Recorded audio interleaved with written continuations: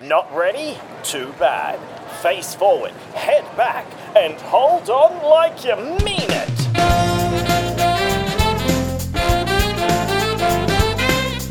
Hello and welcome to Review Time's Theme Parkcast. This is a weekly show where we discuss all the ins and outs of attractions and theme parks from around the world. My name is Dom and I will be your host today as we explore Walt Disney World's water parks. No, we're not talking about the lakes, you can't go in those. We're talking about the two paid attractions that you can go to, and we'll get into details about Typhoon Lagoon and Blizzard Beach a little bit later on. But first, I've got to bring in my co-host, the man who's not very excited about this episode because he's got a bit of a dry wit. It's Review Time co-host Luke Carroll. That's not really what dry wit means. It's because he's a fan of dry humor. There we go. Hey, it's me, Dom's co-host, Review Time Luke, a fan of dry wit, apparently. Well, there must be like some episodes where people like lean in, they're like, yes, and then they just... the setup's good. Come on, where's the payoff? Yep, that wasn't worth it. Fallen flat on its face. But today we're talking about Walt Disney World water parks, Luke. You lived at Walt Disney World when they had water parks? Yeah, and... we got in for free, kind of, because as a cast member, you didn't get in for free, like, at the busiest time of year, but you did pretty much any other time of year. So you didn't get in for free. I believe it was kind of for 2 months, like the second half of June, all of July, and the first half of August, you didn't get in as a cast member. I think you could get, like, 50% off tickets. Because those were pretty much the only times the water parks were busy. Yeah. But outside of that, you could get in as much as you wanted as a cast member. I think I only went like 3 times. Yeah, I think wasn't something whenever I contacted you that you're like, yes, I am at Typhoon Lagoon. I guess it's sort of that thing I'm that back. Even people who are traveling to Walt Disney World, these are one of those things that you just kind of do if you have extra time. Like, it's nothing. It's kind of... I've noticed it's built into a lot of the kind of European and United Kingdom ticket packages that they get exclusively. So those packages are a good deal if you're from those countries. You know, it's something ridiculous, like 2 weeks of park entry, park hopper tickets, depending on, you know, if that comes back. But they still have the, you know, post 2 p.m., whatever it is currently park hopper. Yeah. That for the full time you're there, entry to the water parks for the entire time you're there, as many rounds of the mini golf for the entire time you're there, entry to ESPN Wide World of Sports for the entire time you're there, and it's such a special deal. It works out like cheaper than a 10-day park hopper ticket is for a US-based guest to buy sort of thing. Like, it's designed to trap people at Walt Disney World for the entire duration of their trip. So for them to be like, well, there's 4 parks. So even if we spend 2 days at each park, there's only 8 things. Let's go to Universal Studios for the other 6 days. But Disney would rather go, no, come to the water parks, go to ESPN, go to this. We'll make it so cheap that if you want to go to Universal, it's going to add another $10,000 onto your trip, where this is only going to add an extra $200 onto your trip. Well, that's what happened to us. When I went to Walt Disney World for my honeymoon in 2019, which I feel like I've talked about 80,000 times on this podcast. Like, every time I mention it, people are like, oh my gosh, we get it. But we were going to go to Universal because we kind of hit a point where every park was just ungodly busy. And we were done. And then we looked up and like on Twitter and all of that, and they're like, come to Universal. There's no one here. So we're like, let's organize to head over there. But then we looked at it, and like a 1-day pass for the 2 of us was going to cost us about 500 Australian dollars for the 2 of us. Yeah, because it was around. The park hop is quite crazy there, pricing wise. I don't think it's that crazy compared to Walt Disney World, but it's I want to say $160 or something US for a 1-day park hopper at Universal Studios Orlando, which is a great park. And it'd be that crazy thing where it's like, from $160, there's 1 day, weekday, a Tuesday in the middle of March, and that's the only day it's $185 essentially any other time. And then you got to figure out, when I used to go to Universal Orlando, I had a season pass, so it was fine. But even still, if you wanted to go and you didn't have a friend who wanted to go with you who had a car, it was, $20 each way in an Uber. By the time you get there, you buy your tickets, you buy food, you buy any merchandise, you'd be looking at $600, $700, $800 Australian dollars for a 1-day trip for 2 people just to Universal Orlando. And that's what Disney's always had, this keep people on site. That's why once you get, I don't know if it's still the same, but it used to be, when you get to 6, 7, 8 days in your multi-day pass, it becomes like $10 extra to add an extra day instead of $150 to go to Universal for 1 day. Yeah, it just becomes that thing like this is all part of Disney's master plan to try and ensure that people just remain on property. And I guess in a way, Universal's kind of priced themselves out of the people who just hop over for a day from Disney. It would be cooler if they had something where it's like, hey, you're staying at Disney, come over, get a cheaper pass. If you can prove it, then you'll get cheaper things. And we were happy to spend a lot of money, but just not that amount of money. And the weird thing is, like, an annual pass is only like, I think I can't remember. It's the top tier annual pass is maybe like $500-$600. Yeah. But just the preferred pass where you kind of blocked out in summer and those sort of things, I think is only like $350-$400. So a 2-day pass, like 2 single-day park tickets is the same as an annual pass. Yeah. Like, the pricing's really weird at Universal. It's a great park. I love it. But yeah, if you kind of need to, while we're here, may as well, if you have the money, if you have the time, the best way to do Universal is like 3 days on site at a deluxe hotel. Because, this is going to sound crazy. We started this podcast and it's like, yes, we're gonna try and keep on trying. By the way, if you're this is a little bit of a tip. If you've got the money and you really just want to do Universal the right way, it's going to sound expensive. 2 nights on site at a deluxe hotel. The deluxe hotels are like $350 a night. It's not that much compared to a Disney deluxe, which is $600-$700.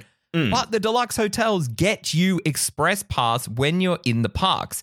Express Pass costs $130 a day per person.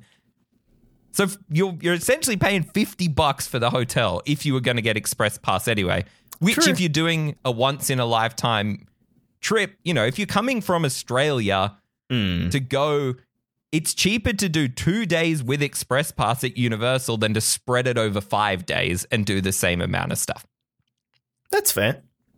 I dig that. There you go. There's my little travel agent tip of the week. But we'll get back to the water parks. We'll give a shout out as well to Michael. No, he's the guy who recommended. I thought you were going to be like, we'll get back to the water parks. But by the way, whilst you're in Orlando, make sure that you definitely check out SeaWorld. So we're going to talk about SeaWorld for 10 minutes. 3 hours. Busch Gardens, Legoland. No, Busch Gardens isn't in Orlando, but it is worth the trip. It's about an hour away. It's in Tampa. But yeah, Michael over on Instagram, Michael does give us the idea for this week's episode. So thank you. If you do have any ideas you would like to hear us talk about, get in touch with us on any of our social medias.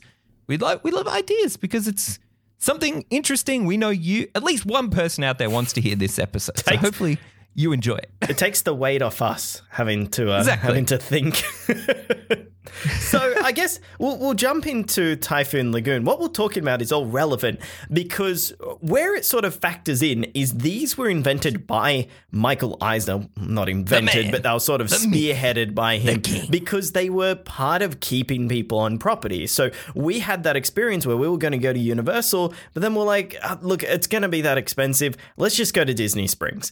And so we went to Disney Springs and then we hung out there and we paid money to Disney. So at the end of the day, they want these things to keep you around, as well as you're saying they've got, really cheap passes that you can just add on for like an additional $10 or $20 whilst you're there. So I remember when I was with you, I stayed for 2 weeks, but I specifically had a couple of days off. And I had a 10-day I think you had a pass, 10, but if I wanted to, I could have added another one for like $20. It's ridiculous once you hit I think that it's that point. weird thing where US can only buy a 10-day ticket.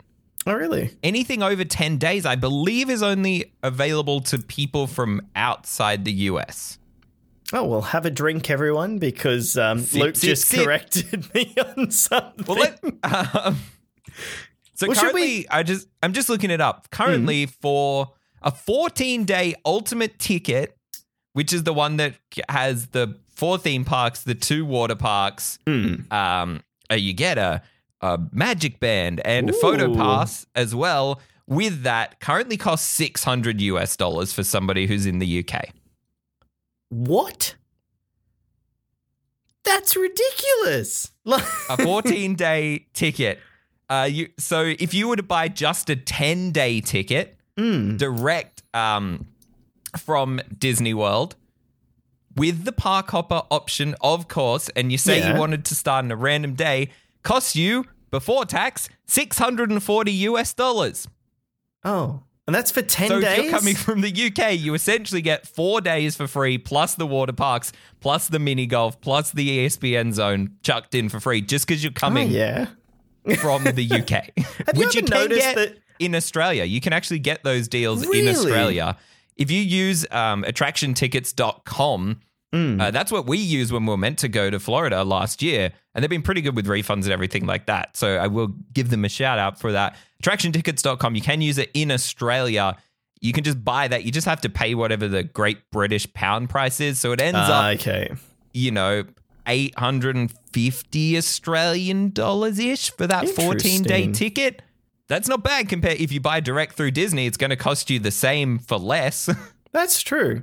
Maybe, look, we should have an episode one day which is like saving money when going to Disney theme parks, because whilst it's all very interesting, I'm sure people are sitting there going, but what about the water park? So do we want to jump into the first one, which opens on June 1st, 1989? I don't think that, it's crazy to me that the water parks are that old. I can't imagine they're older than us. That doesn't, to me, actually, that seems weird. We've only mentioned 2 water parks on here, but there is a third water park which doesn't exist anymore. It did used to exist, which was River Country, which we're not going to talk about today because we're only talking about the ones which are open. I think River Country could probably be an episode of its own. But it was basically, it was the first water park opened at Walt Disney World. It was kind of built out of necessity to just keep up with demand that was coming into that resort complex. And so it was built really quickly. It was built to sort of work off the lake. It was built at the Fort Wilderness campgrounds there, which were trying to add that, campground experience at Walt Disney World. And a lot of campgrounds have pools and, slides.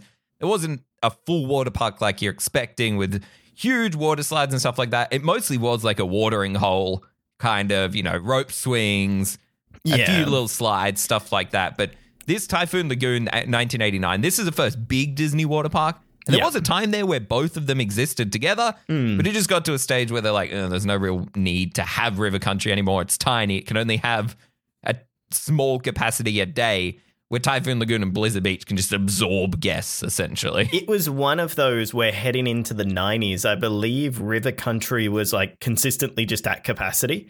Like people would want to go there. And there was this rumor that I always hear, and it always comes up in videos where they're like, oh, River Country was actually attached to the lake. It wasn't. Not technically. It used filtered water from the lake, but it had like this weird inflatable barrier that looked like it extended into the lake. It was really interesting. It's like water could flow out, but it couldn't come back in. Yeah. So it was sort of elevated up in such a way. And a lot of people were like, it's... Yeah. I was watching a video the other day and they're like, someone died at Walt Disney World because of the water from the lake came in. It was unrelated, but someone did die from a brain-eating amoeba, which is in all water everywhere. So watch your nose, because that thing's scary. Anyway, so June 1st, 1989, Typhoon Lagoon opens. And if this follows a period in Michael Eisner's history where he just decided everything needed insane elaboration. So do you want me to go through the novel of a story for Typhoon Lagoon? And this is the backstory era, shall we say. And my favorite thing about it is no guest would A, pretty much know that this is the backstory, or B, care that this is the backstory, because they just want splish to splash around the water park. The biggest culprit of this was Pleasure Island, which is apparently based off this man and his family who crashed into an island with their boat, and then they got stranded there, so they set up these facilities, and then they turned them into they got rediscovered and turned into nightclubs. So the sail-making facility became like a dance club. And, you know, just when you're there rocking the night away, it's 11:30 at night, you've had a few bevies with the boys, you're dancing your troubles away, and you know that they'd be thinking deep down, wow, this used to be a sail-making facility. Can you believe it?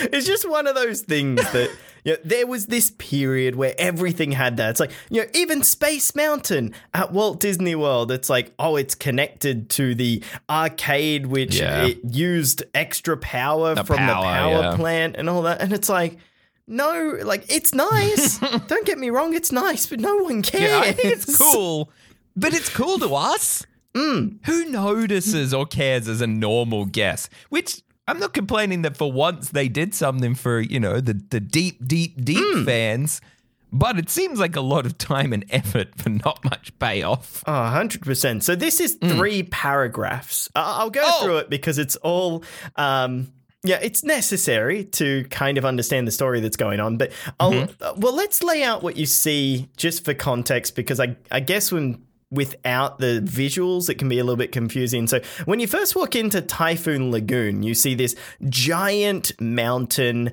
You've then got this boat on top of the mountain, and everything looks like it's just really damaged and has been repaired. So with that context, a furious storm once roared across the sea, catching ships in its path, helpless to flee. Oh my gosh, it rhymes. Are you... Instead of a certain and watery doom, the wind swept them to Typhoon Lagoon.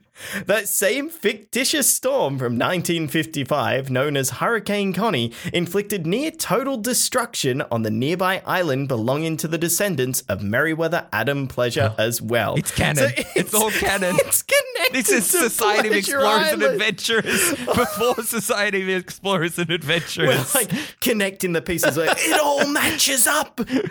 So the fabled typhoon drastically changed the small Placid Palms resort village, and to make matters worse, a resultant earthquake and volcanic eruption left the community almost in complete ruins. This is like any of those disaster films from that when that was the big thing in Hollywood, where it's like, you can't get worse, it can't get worse. Oh no, an earthquake. Oh no, a volcanic eruption. So surfboards, fishing gear, boats, and other nautical items were flung wildly throughout the area. Trees toppled not only onto some of the buildings, but into them as well. One old ship tanker was completely overturned, but today guests can walk into it and through the portholes see sharks and nearby 2,000 fish swimming in a man-made reef. Moment of silence. That's gone, but we did that when it was still there. Well, I think both of these water parks still haven't opened since COVID. Blizzard has. Typhoon Lagoon literally looks like a real typhoon hit it. Oh, okay. There's like dirty water everywhere. Part of the mountain's fallen down. Yeah. Oh. No, isn't it like they're doing... I remember hearing something... we'll finish the story first and then we'll come back to that. Many species of marine life, not necessarily native to the area, were deposited in the surrounding waters by the wind and water. Even a pair of jaws from the fictional Sharkus gigantus, reminiscent of an actual prehistoric shark known as the Megalodon, washed up on the beach. Did you just highlight Sharkus gigantus? The plucky inhabitants used their ill fortune to transform Placid Palms Resort into the Leanin' Palms Resort, referencing the fact that some of the remaining palm trees were almost completely uprooted. The local residents resourcefully rebuilt their town as best they could with the flotsam and jetsam of found objects. The much-beloved Walt Disney engineer Randy Bright summarized the effect back in the 1980s. Upon entering Typhoon Lagoon, guests find themselves in a ramshackle, tin-roofed island village landscape with cargo, surfboards, and other marine wreckage left by the Great Storm. So are you ready? Do you want me to sum it up? Yeah. Even quicker than that? A storm hit, and now you're at the water parks where the storm hit. Which is very similar to Blizzard Beach, where a different storm hit, and now you're at the water park where a different storm hit. Yeah. So it's essentially like a big storm hit, and then it picked up a boat, and then it crunched the boat into the mountain. And then other stuff happened, and they've come in and kind of turned it into a water park instead. I think there's a crocodile who's like the mascot for some reason of the park. I don't know if he owns this Leaning Palms Resort or whatever it is, but I think it's cool. This sounds lame, but I think this theme is cool. They're not the best. I think he's an alligator, technically. Oh, yeah, true, because it's Florida. Yeah. He has a silly name. Let me see if I can find it. I think there's a brother. There's a brother for him at the other one. Yeah, so there are. Yes, his name is Laguna Gator. Oh, Disney. Simmer down. And isn't there something about Santa Claus? Oh, no, I'm looking at something else. That's the other one. That's a golf course. So should we go through Winter Summerland, which has an equally silly backstory about this is Christmas and summer combined for some reason. This is what Santa's holiday house looks like. Yeah. I see. Well, do we want to tell this is the same era? Oh, Michael Eisner. It's just one of those things where he was so insistent on the story. Whereas nowadays, you just have things where it's like, oh, Disney Springs? Yeah, that's meant to look like 4 suburbs. Yeah. It's like they're not even meant to connect. It's like, they're just suburbs. The backstory is literally, you've seen this movie, right? Yeah, fair. Star Wars. I guess one time they've tried to do different recently is Galaxy's Edge. Everyone's just kind of like, huh? I don't get it. Like they almost went too far into... Well, people get it, but they're like, I don't like it because it's tied to an IP, where this is a completely original story, and that's what it's kind of cool. Like, I guess that's the interesting thing that Disney does now, where it's like, hey, here is an original story presented through the world of intellectual property. But as you were saying, this has nothing to do with intellectual property. This is just a water park, and there is no water park IP it is at all. No, I don't think neither of them have IP. There's like sometimes where they'll be like, oh, come and celebrate the Phineas and Ferb Summer Splash-tacular event only at Typhoon Lagoon, but it'll be, meet the characters and they'll play the music or something like that. But that'll be it. This is no IP.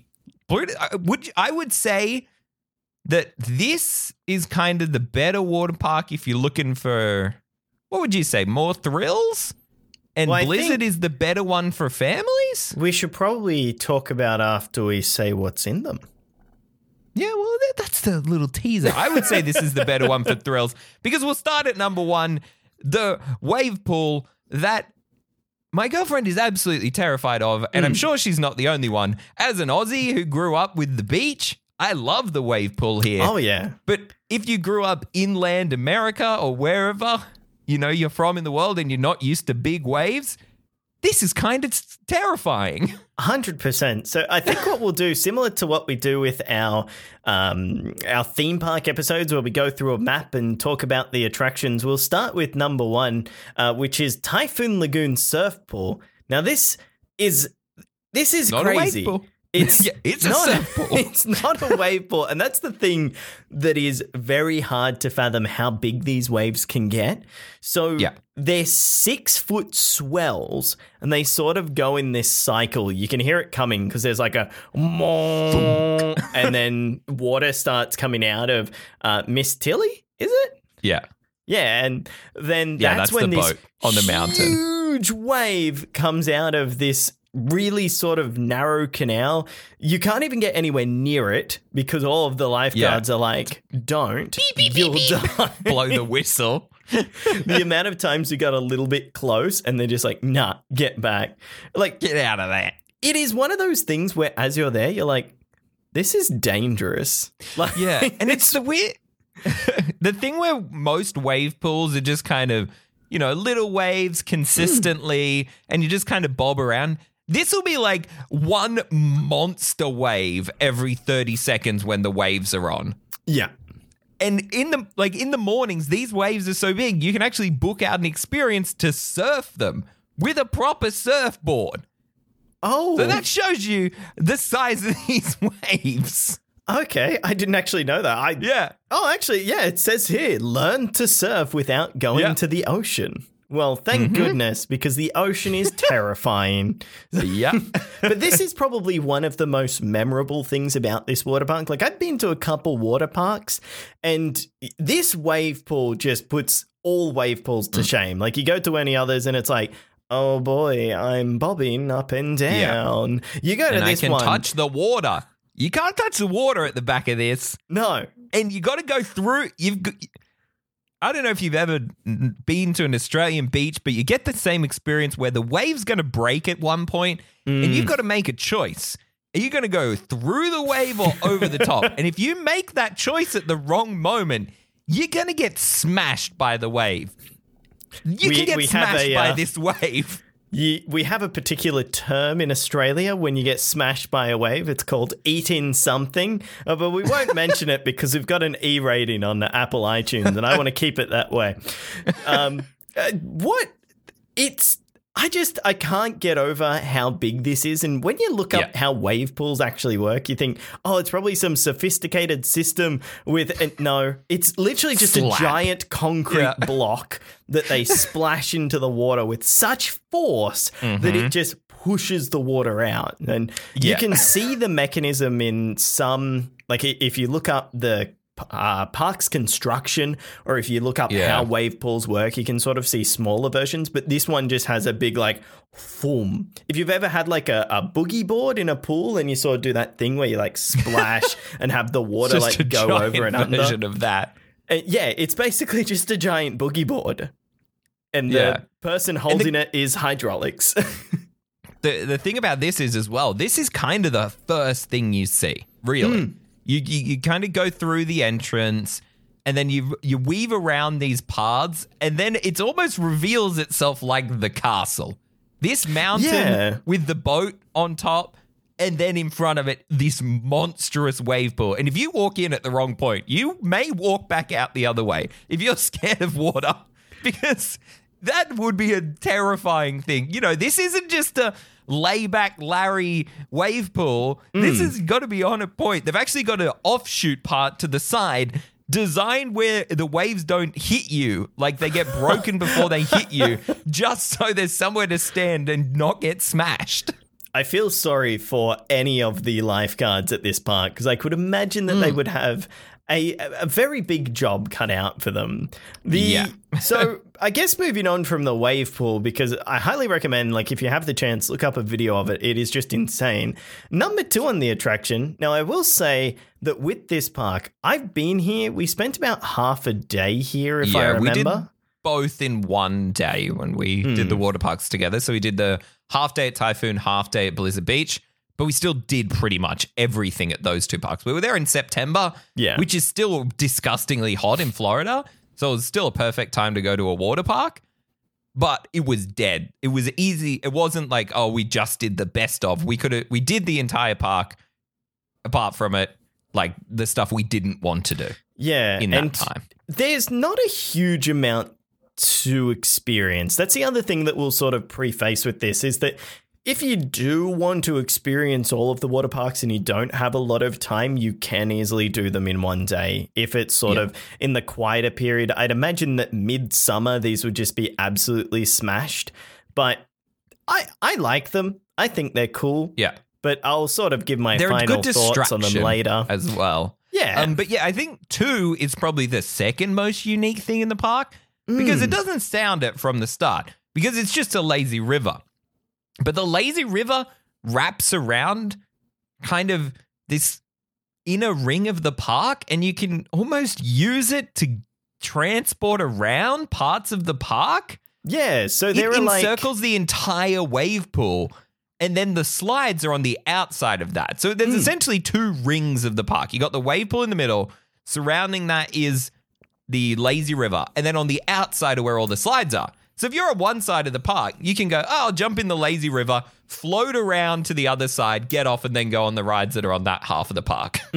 It's like this is one of those things that, as I was remembering when you sent through the email from, it was Matthew.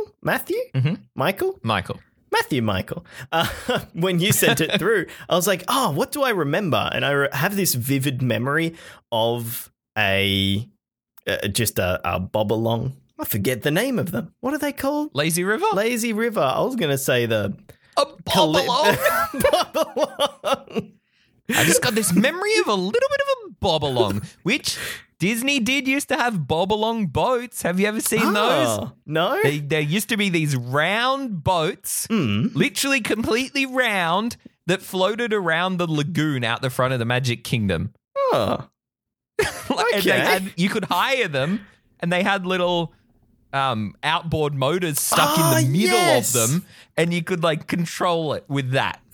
I want to rent a boat at Walt Disney World one day. They're back. They're back as if in like a week's time. Rumors were that would never be offered again, but they're back as of pretty soon when this podcast comes out, I would say. So, yay, we can go live our 7 Seas adventure on the 7 Seas Lagoon. You know what it would be for us, though? We would be going like, oh, do you see that rotten pole over there? That's part of the old wave mechanism that used to go to the Grand Floridian. Yeah. We'd drive straight to that point where the wave machine is and be like, look at that wave machine right there. And everyone's like, can we like boat around? It's like, no, we're looking at the wave machine. We got 20 cameras out. We're taking pictures, getting videos. I saw it was before 3D, like 360 cameras came out, and it was at a gaming convention where someone had a stick with 6 DSLRs on it pointing in different directions. And that's what we've got with like holding it out over the boat. Poor man's arm.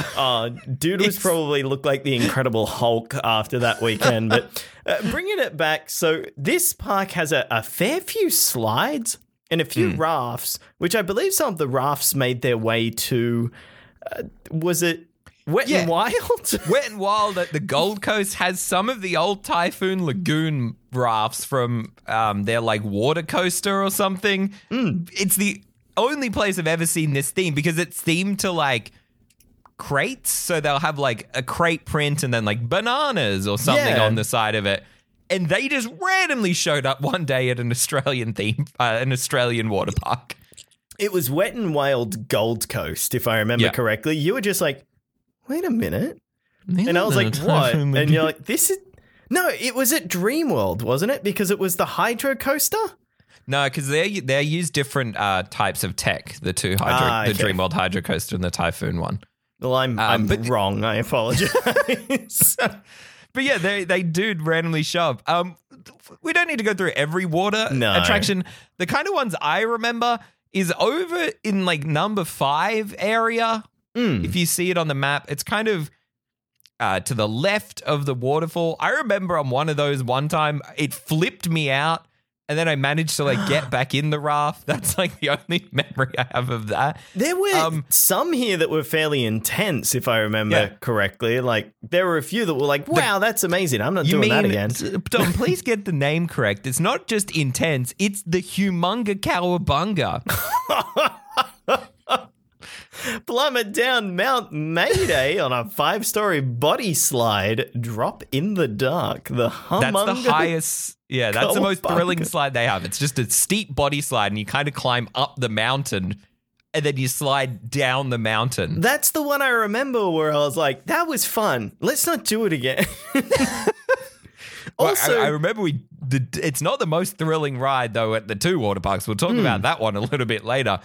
Yeah. Anything else you remember? There's another couple of things I do. There was a shark experience that we did at this park, which I don't believe is there anymore. But basically what it was... No, it's not. You got snorkels, and this was back in the day that just no one questioned anything. It was like, hey, throw your snorkels in this box of chlorine, and then you would just peel it out and shove it in your mouth and be like, snorkel nowadays.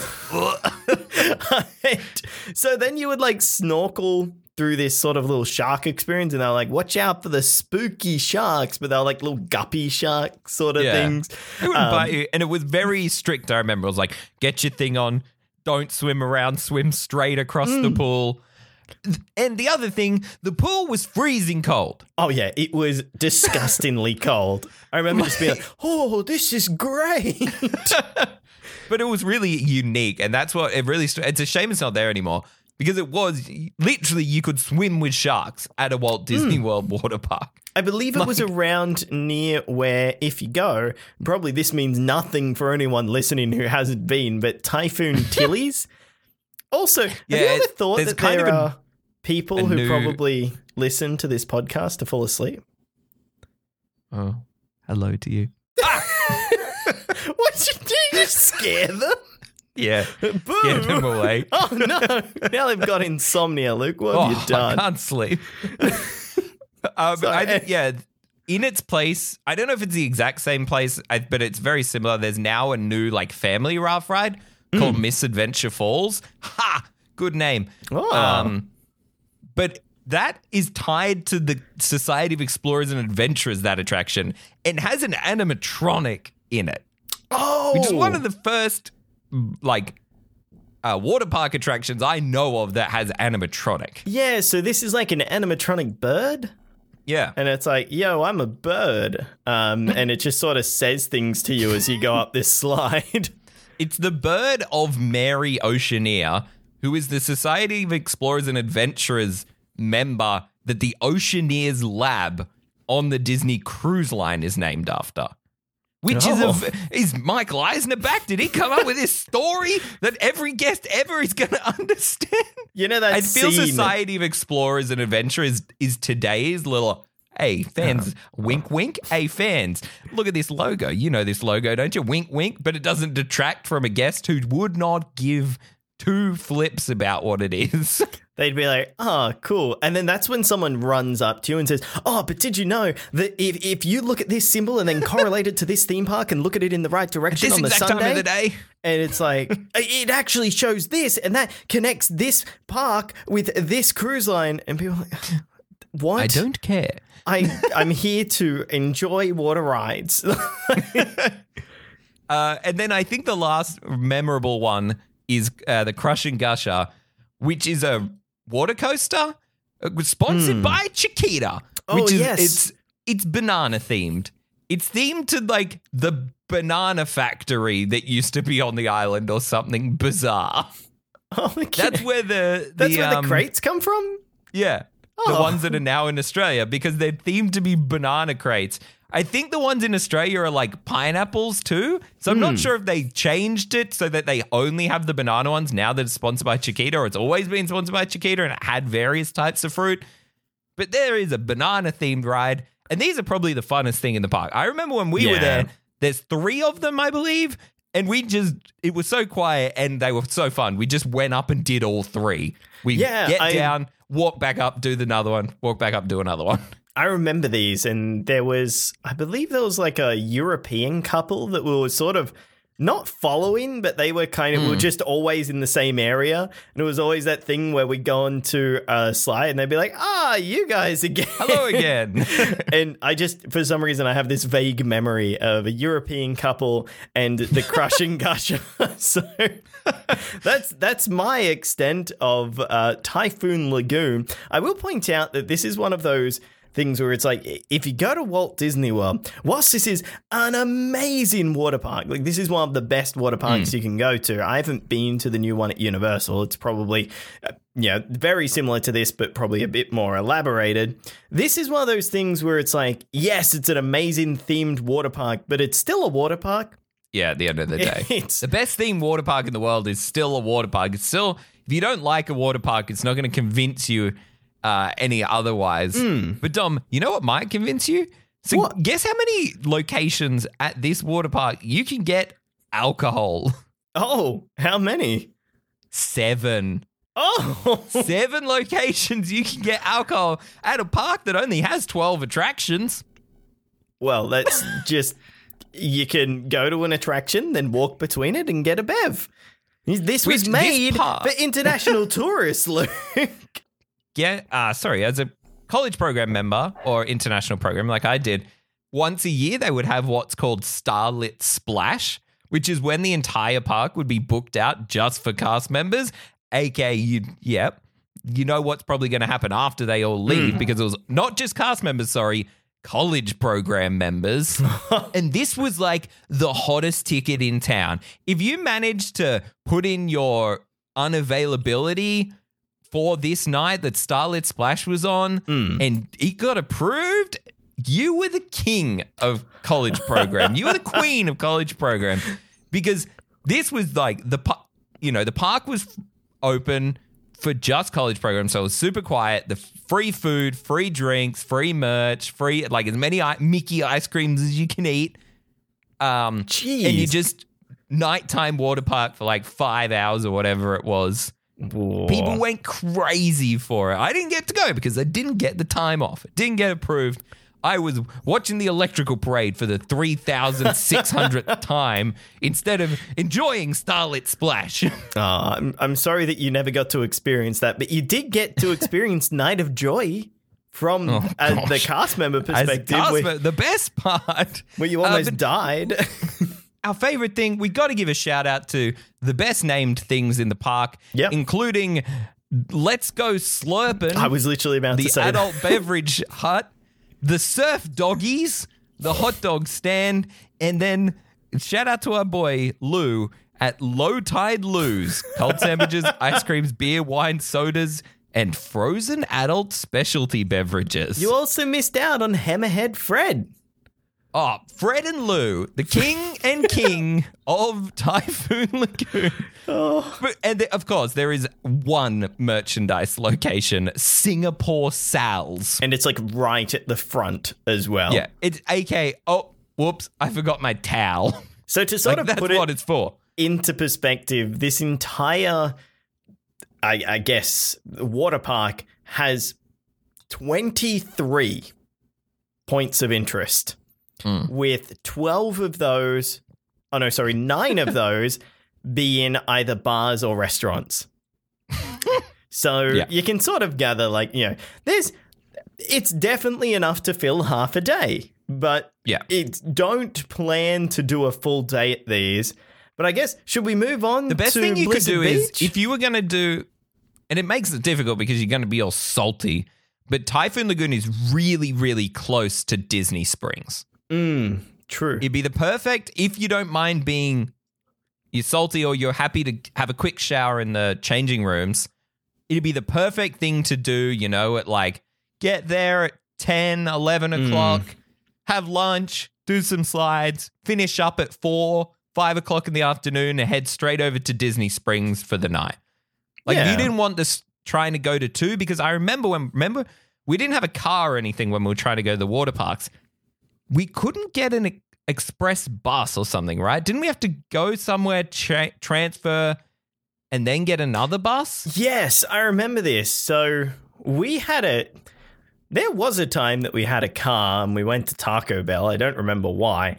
But Bobby, my partner, she had a car, and the only time we ever used it was when we went to Taco Bell, which we weren't meant to go to Taco Bell. We were trying to go to Wendy's, the 24-hour Wendy's, that they looked shocked when we walked in because apparently it was closed, even though out the front said open 24/7. it had the open 24/7 side, and it was like a skit. This is completely off track, but I need to tell this story now.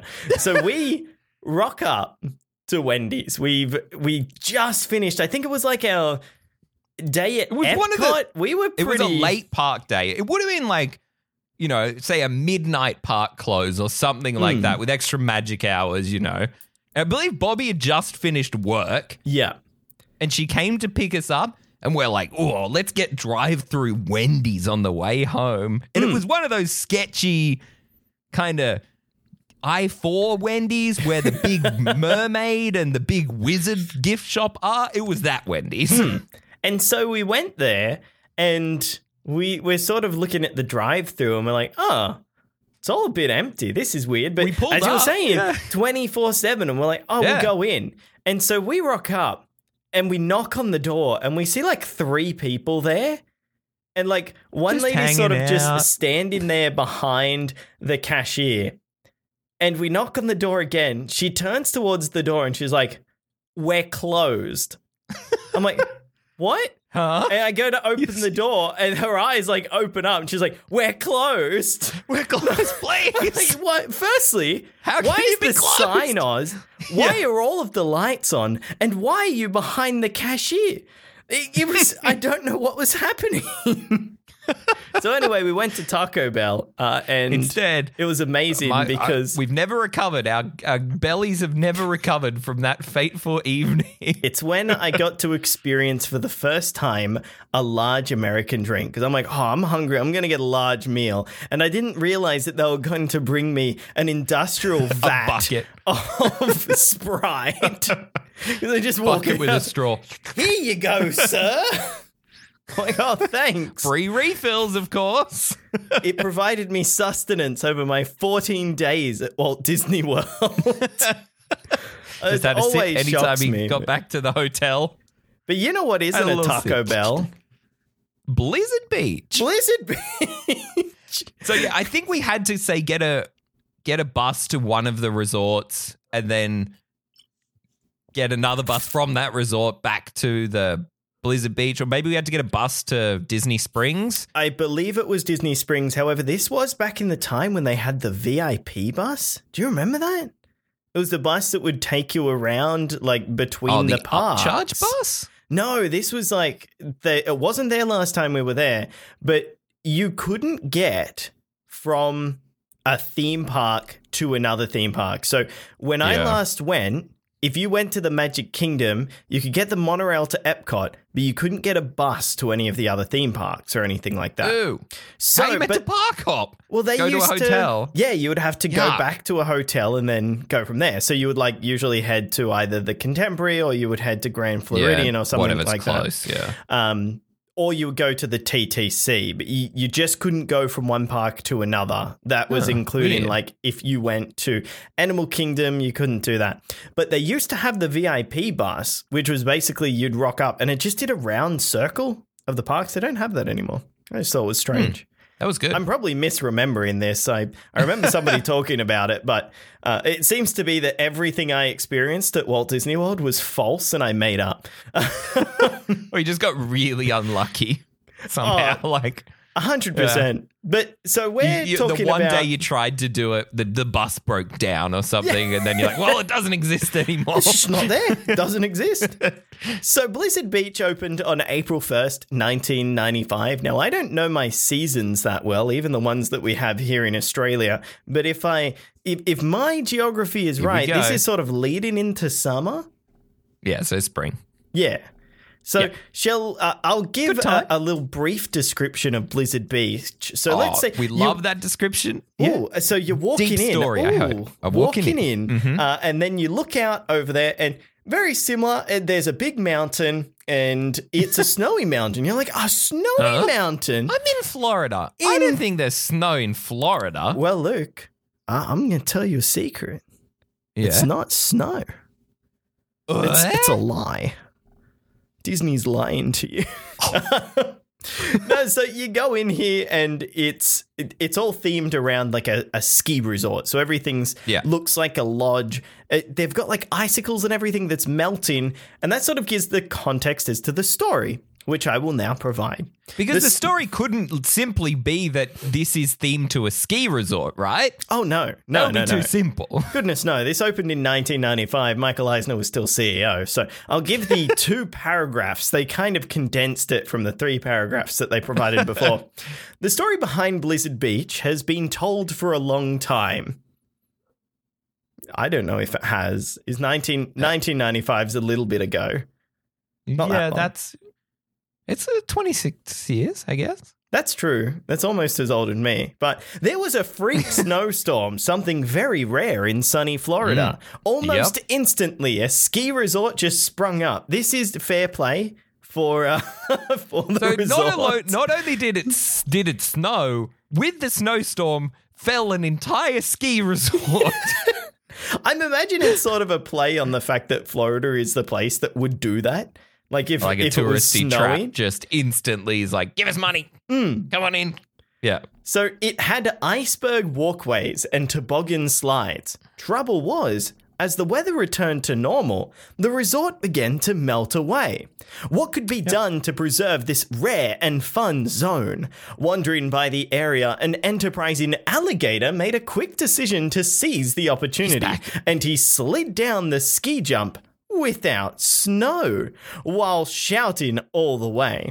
And the fun started right then and there. Your family can have the same amount of fun that their entrepreneurial alligator had by trying out the toboggan slides, the water slide for big kids, and the other attractions in this well-loved Disney theme park here at Disney's Blizzard Beach. And Dom, of course, we can't forget the alligator. We better refer to him by his official name. Oh, please. Ice Gator. Excuse me, what? Ice Gator. Oh. Can I like leave the podcast? What? We got our two boys, Laguna Gator and Ice Gator. Ah, cool. Very neat. Is Laguna neat. Gator actually a pun? Laguna Ice Gator's Gator. not bad, but Laguna Gator? Laguna Gator sounds like a disease. Yeah, maybe it's an American thing we don't get. Let us know if it is. Ask Bobby after this. What's Laguna Gator mean? We'll jump through these. Now, this is sort of laid out differently. Instead of just being like attractions, they sort of split it up into the different slopes, and those slopes then determine, whether some things are a little bit more intense than others, which looking at these, I can't figure out. I think the green slopes are the intense ones and the purple slopes aren't. I'm trying to figure this one out on the fly, and I'm can't not figure it out. doing too well. I think it might just be a way to name different areas. Like instead of Tomorrowland, they've got the green slopes, and instead of Fantasyland, they got the purple slopes. But this as well, has another wraparound, lazy river. A bob-along. It obviously did. That's why I couldn't remember it, because I was thinking, what's it called again? A bob-along? This one has like 10, a ridiculous amount of places you can get off. They've obviously learned from Typhoon Lagoon that it works because it wraps around the entire park pretty much on the outside. There's a handful of attractions outside it, but most of them in this one are inside the ring of the lazy river, rather than Typhoon Lagoon where they're outside the ring of the lazy river. And there is a whole lot of peas around this lazy river, and not the little green types. What are peas? They're polar patios. They're just like, if you look at the map. Upcharges. Ooh. Like it's where fancy people stay. Yeah, the water parks, how they always have those little not pagoda. I know what you're talking about. They're like gigolo. Bungalow? Bungalow. Not a gigolo. The bungalow. Gigolo in the bob-along. Very different park if you could hire a gigolo while you're bobbing along. That's at Universal. That's not Disney. So I guess we should, this is very similar. It's another water park. I would say, even though I remember this one better, it's good. That's about it. It's just good. Yeah. I think I prefer Typhoon Lagoon, but there's some really cool, unique stuff at this park as well. And I think the most unique one is they have a chairlift. Yeah. That you can use to get up to the slides instead of having to use, instead of having to walk up the top of them, you can use a chairlift. And the chairlift has this really cool thing where it's purely for theming. When the restraint lap bar comes down, underneath the chairlift comes out a set of skis. Yeah. Just so it looks like you're skiing. It's purely there for looks and to be cool. Like, it doesn't do anything with the chairlift. It's just like a neat. Somehow this has been here. You know, this opened in 1995. It's been here for almost 26 years. And I've never heard this chairlift having an accident, but it seems like every week now we're hearing the Disney Skyliner is crashing into itself. Yeah. So I think whoever made this, we should probably bring them along. But I do remember this. I remember this being great because I just love anything where you can get a different perspective. It's like when you fly around Walt Disney World on Flight Simulator, which we did in a video and it did awfully.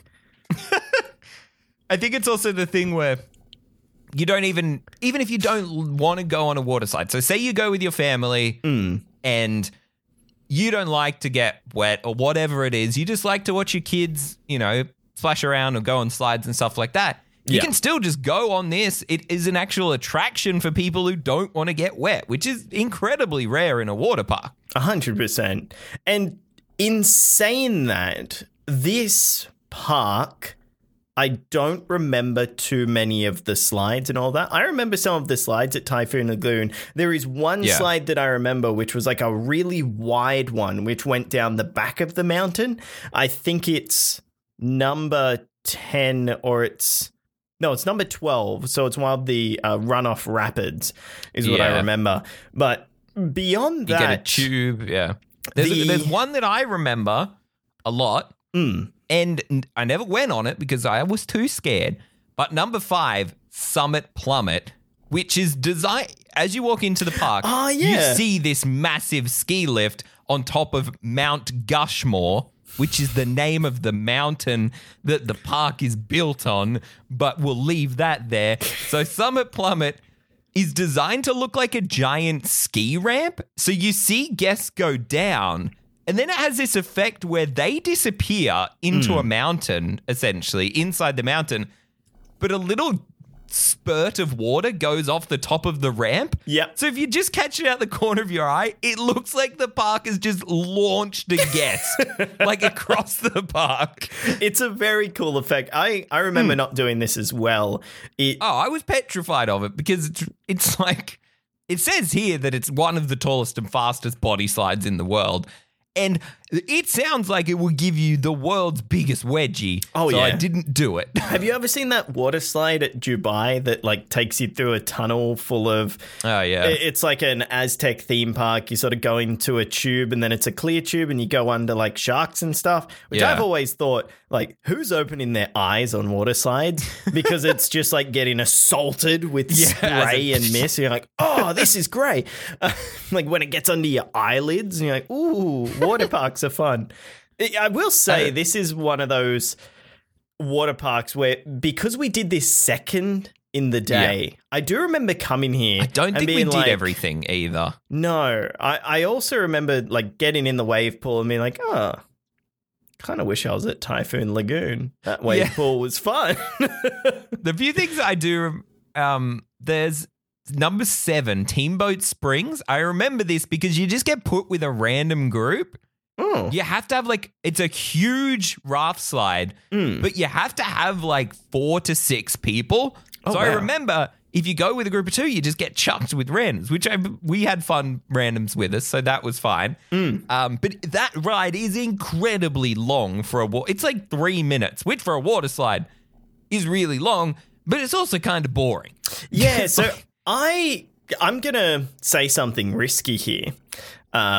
I think that water slides are very similar to fireworks shows, where most of the time the only thing you remember is the ending, which is the most exciting part often. So it's like really long water slides are like, we, and then they'll usually have like a and you're like, whoa. And then you're like, wow, I ended on an exciting note. So I had a really good time. That's like, that is basically fireworks shows where it's like whenever you see like a rural fireworks show, for example. I went and saw one recently and the first minute you're like, yeah, fireworks. And then you hit a point where you're like, cool. And then usually at the end, it's as if someone tripped over and fell on the trigger and everything goes off at once. And you're like, whoa. There's a few, I like water slides, but as I said, even I like water parks, and I went like 3 or 4 times in the entire time I lived. I think I've done a full day at Typhoon, a full day at Blizzard Beach, and then the day where we did both in one. That's it. So it shares a lot. There's a few other things. There's a mat slide, or as we call them, the something whackers. Gentlemen, you'll know what we're talking about. The gentleman whackers. You can get some air and get some landings. And then there's the other one I kind of remember is there's like a 2-person racing slide where you verse like a friend in a tube. Do you remember this? And it's themed to like a ski race. Oh, is this the downhill double dipper? Ooh. Yeah, it's always got a huge queue because it literally has the 2 slides. And it is a race, but on a tube. But it's, themed to be, like a slalom course, essentially. Oh, and if I remember correctly, they have like a thing at the end that's your time? The scoreboard, of the times and who won. And that's kind of it. I think there's also a part, the number 3 there, Ski Patrol Training Camp. There's like a part where you can walk across wobbly pieces of ice. And that's about all I remember from this park. Yeah. Should we go through and see if we can find any dumb names? Well, not dumb names, but silly names. Yeah, so we could... I've got one here. Number 13, the Lotta Water Lodge, which I think means... Lotta Water Lodge. Lotta Water. It works better with an Australian accent. Lotta Water Lodge. We've got, of course, Freddy, Frostbite Freddy. Avalanche. Oh. Icy Expeditions. Which I think just remembers the bloody Futurama Icy Wiener. Like, that's all I remember anytime I see Icy. And then this one just isn't trying to hide what it sells. The Polar Pub. Oh, yeah. Well, I was really confused because if you look, it's like park rules. The following are strictly prohibited. Alcohol. And then you walk in there and it's like, oh, yeah, we sell alcohol. Just don't bring it in. You can't bring it in. This is our alcohol. They actually have 2 merchandise locations here, though. They have the Beach House, and then they have a store that literally just sells Havaiana flip-flops or thongs. Whenever I know the reaction that if you're like, they just sell thongs for us. It's like, yeah, we know what a thong is. But in the US, whenever you say thong, they're like, oh. But yeah, we've kind of left the worst to last, but it's still a fun park. Like, I still enjoy this. The theme's kind of cool, how it's this snow resort. Especially... It's got that weird thing where, sure, in the middle of summer, you're probably like, it's throwing me off. It's throwing me off. The theming's throwing me off. But it's well-themed. And both of these are incredibly well-themed for water parks. You don't really see theming in water parks that much. It's kind of these 2 in Typhoon Lagoon, Volcano Bay at Universal. That's kind of it. Yeah. There's not many other super well-themed water parks in the world. Yeah, they're just good fun to go to. I'd say it's one of those things that if you had restricted time, do not sacrifice a park day for these. However, if you've got ample time, like if you've got 2 weeks at Walt Disney World, you probably don't need like every single day to be at a theme park. Just go to the water parks. You can regulate yourself. They're usually not as quiet. They're not as crowded, so you can just go there and just chill out and relax. And that's what I remember is when we went there, it was a relaxing time. Yeah, I feel it's that thing. It's perfect for if you're doing a 10-plus day trip, pick one of the water parks. Don't even pick both like we did. Pick one of the water parks. Do it on like your 5th, 6th, 7th day at the resort. But just get up at like 10, 11 o'clock in the morning. Get to the park just after lunch. Eat lunch at the park to start your day. Spend a few days there, a few hours there, and then go have dinner at Disney Springs and head back to your hotel. You know, do it's one of those days where you're not doing a ton, but it still feels more satisfying than that whole, well, I paid $20,000 to be here with my family. I need to make the most out of every day. Yeah. It's a good way to just unwind while still doing something. I listened to something interesting, which was Len Tester, he runs touring plans, and he was saying that his rule for theme parks is 2 days on, 1 day off, which I'm like, I can dig that, especially as I start to get older. Must be nice if you're not international. Yeah. Well, that's the thing. You got that thing as an international. You're like, taking me $2,000 just in flights, let alone everything else. Yeah, I'm not coming back anytime soon. Yeah. But I guess there are some times, like when we went to Walt Disney World, where we could just do everything and everything was so available that it was nice to have these rests. 2 weeks, pretty much? I was there for, I think, 13 days. Yeah, and we did the 10 park days, and then we did this for a day, and then a few other bits and bobs. But I think that wraps it up. Any final thoughts on the water parks? I think, they're fun. As we were saying, don't feel the need to I've only got 8 days at the resort. I need to make space for these. But they're the perfect add-on for a day. And I would say, if you can only do one, I would probably do Typhoon Lagoon. Yeah, same. Yeah. There we go. Cool, that'll do it. That concludes this week's episode. I should probably do it properly. I always second guess myself as we hit this point. That concludes this week's episode of Review Time's Theme Parkcast. If you would like to get into contact with me about anything that we've discussed in this week's episode, you can reach me at ReviewTimeDom on Twitter. I'm at Review Time Luke. And you can reach us both at Time Review or Review Time everywhere else. You can also email us. That's how a lot of people get into contact with us now. Yeah. Pretty straightforward, just our names. Mine is the short name, Dom at reviewtime.com, and Luke is Luke at reviewtime.com. Fairly straightforward. Next week, what do you think we're talking about, Luke? I think we haven't done an attraction for a while, so we might be No, we did one last week. Yeah, that's true. No, we haven't done one for a while. Yeah, we haven't done one for a while. I can't remember. Probably an attraction. We'll find out together next week. When are we going to do our 80-parter of Disney Sea? Well, this is episode 45. So in a few episodes' time, we got a real special one coming up. Episode 50, going to be special, so make sure you tune into that. But after episode 50, I reckon we may start episode 51. Maybe the start of the end for this podcast, because that's all it's going to be till the end of time. Wonderful. All right, we'll see you next week. Bye. Bye. Review Time's Theme Parkcast is brought to you by Luke Carroll and Dom Lacey. A big shout out goes to our newest patron, Alex Haffenden Blendemer, and long-term Patreons, Kevin Kaiser. And to you, the listener. Review Time's Theme Parkcast will be back next week.